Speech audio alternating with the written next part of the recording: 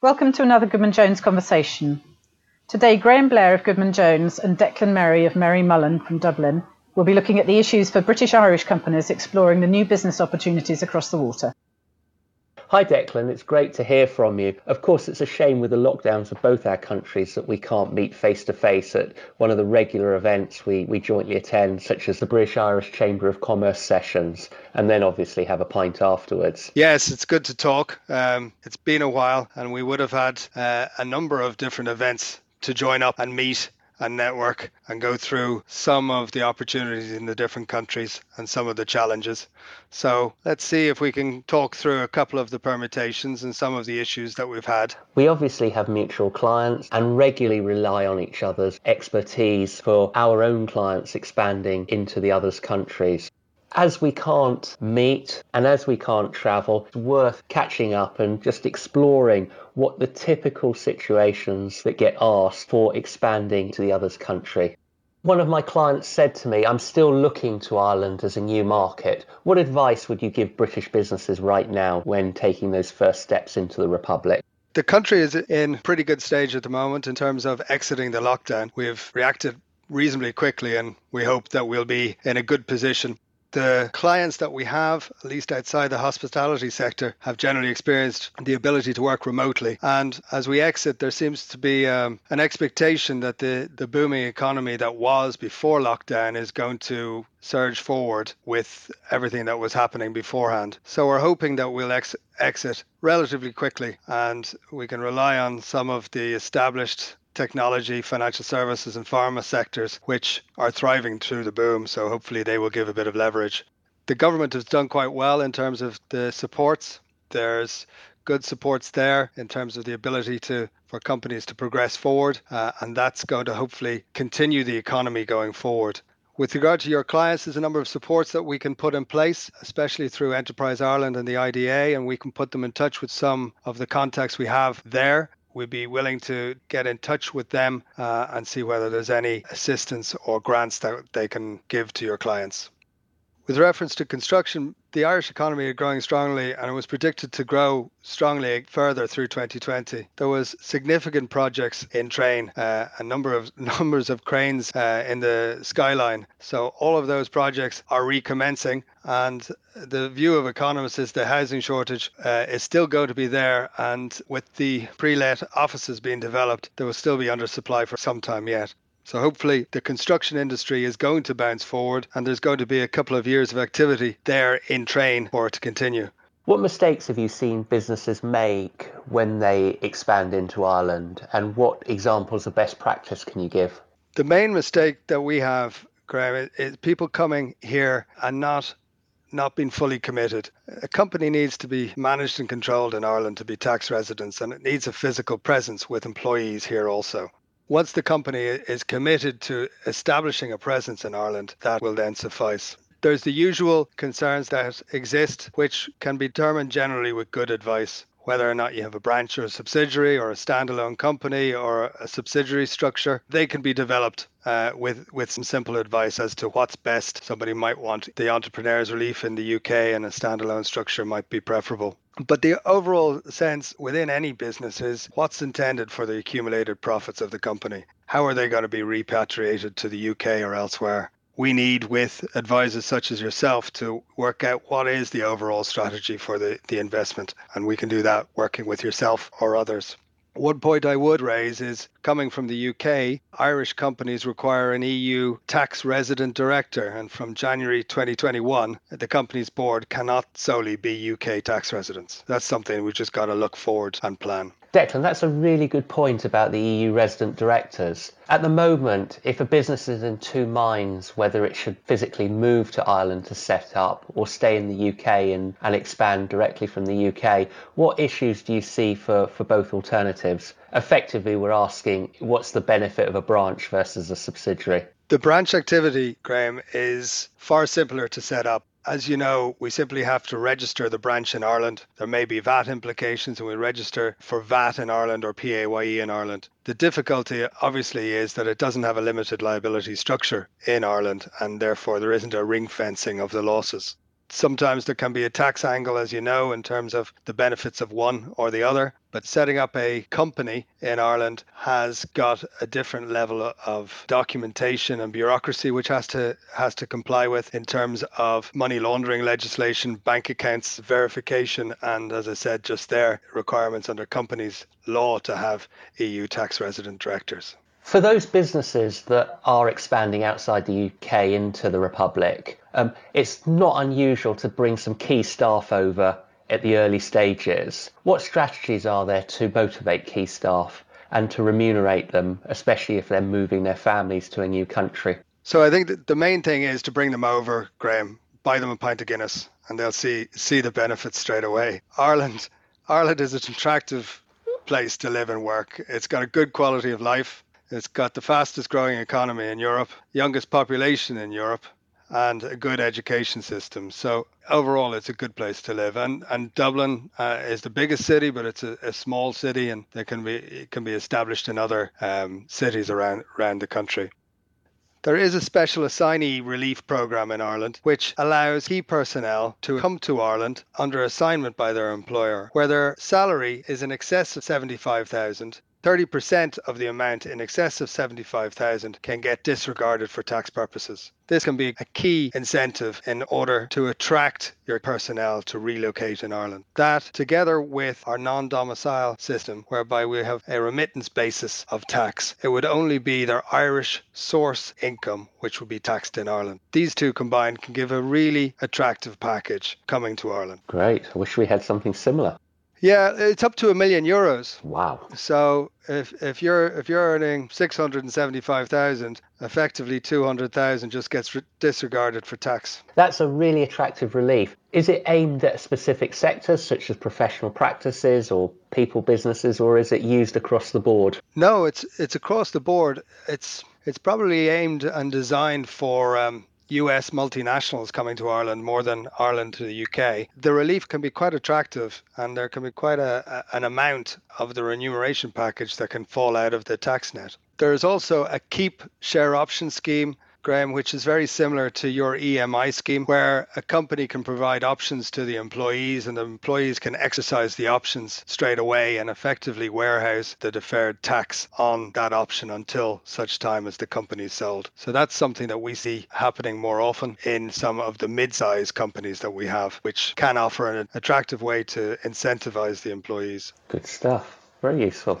When I've got a client looking to establish a presence in the UK, if I want to develop the British market, do you think a physical presence is now necessary, or can I take advantage of the fact that offices and businesses are now working more remotely?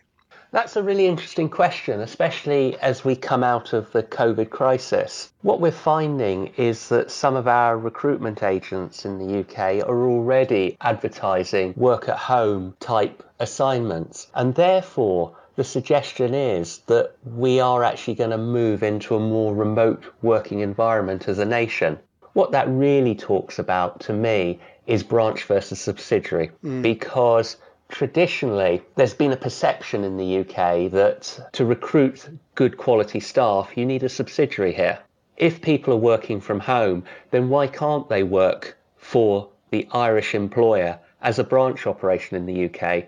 I think the world will change slightly in that regard. I think more and more Irish businesses coming to the UK will look at that possibility. Really, there's no one-size-fits-all answer. You need to consider the commercial needs of the business, and you need commercial protection as well. Obviously, if you have a UK subsidiary, you tend to ring-fence the UK operations into the subsidiary, and that protects the Irish parent from the activities of the UK subsidiary. And what do you think will happen to the availability of offices and property as we all address our new office needs post-COVID? I really think that I'm going back to my school days of basic economics and supply and demand. I think, as I've said, the world is changing. Way businesses expand into the UK may change. And I actually think there's going to be an availability of commercial premises going forward. That's both factories, and more traditional office blocks. Rents in the UK are pretty expensive compared to certainly Dublin and many of the European capitals. And therefore, if a business can save on rent, it can actually save a considerable amount of its overhead.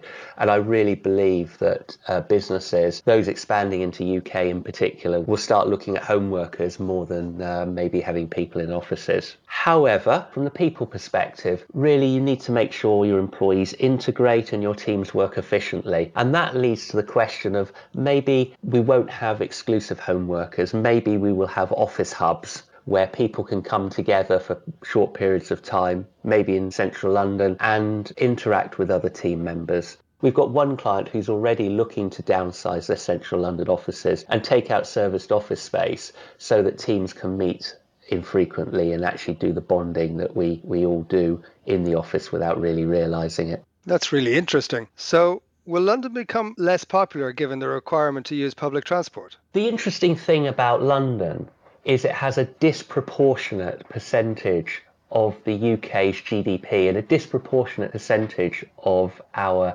national population. And a question I'm sometimes asked is why do businesses simply not relocate to cheaper parts of the country and save on the salary and property costs? For example, the BBC has traditionally been located in West London and over recent years has relocated many functions to the north of England.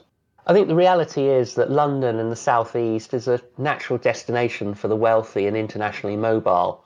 It's also a natural staging post for exports to continental Europe, including obviously those originating in the Republic. The government has long understood the difficulties associated with disproportionate wealth and population in the South East and has introduced measures to try and spread that more evenly throughout the country. For example, in recent years there have been announcements about funding the northern powerhouses to spread the wealth more evenly, and HS2, the train project, has been specifically designed to make working outside London more practical. The same principle applies to the upgrade of the Manchester-Leeds rail link. However, we can't turn away from the fact that the UK's two largest airports are in London. Heathrow, I understand, is the third busiest in the world, and it's another reason why internationally focused businesses might naturally gravitate towards London despite the higher employment and rental costs. So what other hubs do you see developing that I could take advantage of? I would think the obvious ones would be Birmingham and Manchester. Birmingham, the second biggest city in the United Kingdom and only an hour and a half from London. Manchester has really reinvented itself over the last decade. Its industrial activities, as they've closed, have been replaced by more technological and media-friendly businesses, and that, I think, is going to help it in the long term. Okay, interesting. What if I wanted to buy into the British market through acquisition? What issues would you flag that are different to the process you would understand in Ireland? I think there's great similarity between the processes that we would adopt in the UK and the processes that your firm are well versed in, Declan. Obviously, you need your due diligence and to instruct local advisors to ensure that tailored advice on structuring, legal agreements and other matters that always come out of a transaction are tailored specifically for the UK.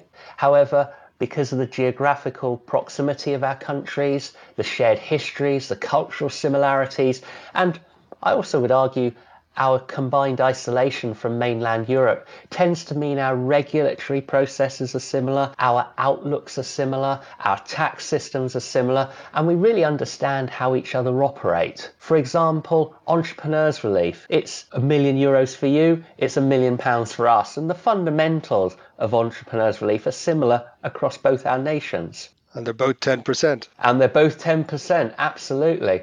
Graham, my clients won't always have cash to put into staff benefits. What can I do to attract and incentivize the talent I'm after in the UK? That's a great question. And I'm going to start with a salutary tale, I think. You've asked for benefits and highlighted the desire to preserve cash. Just one point that sometimes gets overlooked when coming into the UK, and that is that we do have statutory pension obligations. These are on top of employment costs. And with an increasingly ageing population, and therefore the number of workers whose taxes finance the retired, I should imagine the statutory pension obligations will increase to protect against future generations having an ever-increasing problem. The statutory pension obligations are auto-enrolment, and Declan, I believe you've got something similar in the Republic. Turning to your specific question, the matter that bridges cash and non-cash salary is, of course, share options. And we have a number of government-approved share option schemes. Approved in this context means special tax breaks for both the employer and the employee, and that's deliberate to make them attractive as part of a management package. The logic, of course, is that if management are incentivised with equity ownership through an option, then in theory they work harder, they grow the business, and they participate in the future sale of that business. The share option schemes I'm thinking of are specifically tailored for unquoted companies, and they're regularly used when foreign businesses come to the UK for the first time to attract the key people who will manage the UK operations on a daily level, and therefore the key people who are instrumental in the business's success. One other part of the package that regularly is debated in the UK, and it can be quite an emotive subject when recruiting staff, is providing a car. It's a historical anomaly in the UK. A car would, of course, be a cash cost to the business, and we're finding many businesses are leasing cars to spread that cost over the period of ownership. And there are some tax breaks for low or no emission vehicles such as electric cars, and these are deliberate, and when you combine them with some of the leasing opportunities, can actually make a pretty efficient package at relatively modest cost. We can't do one of these discussions without the B word, Brexit. Obviously, it's the big unknown, but actually, I believe that our mutual trade, our combined and shared history, and our fundamental similarities will remain with us, and Brexit won't impact on that too greatly. Agreed. I think business will always find a way when there's investment opportunities and business opportunities, despite any changes that will come from Brexit. Given what I've said, we can't just assume that what your clients are used to would necessarily immediately translate into the UK.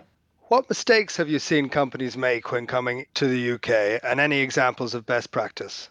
I've already hinted that tailored advice should be sought, and it's almost stating the obvious that if you don't seek UK advice about UK structuring, then there's possibility of a problem there.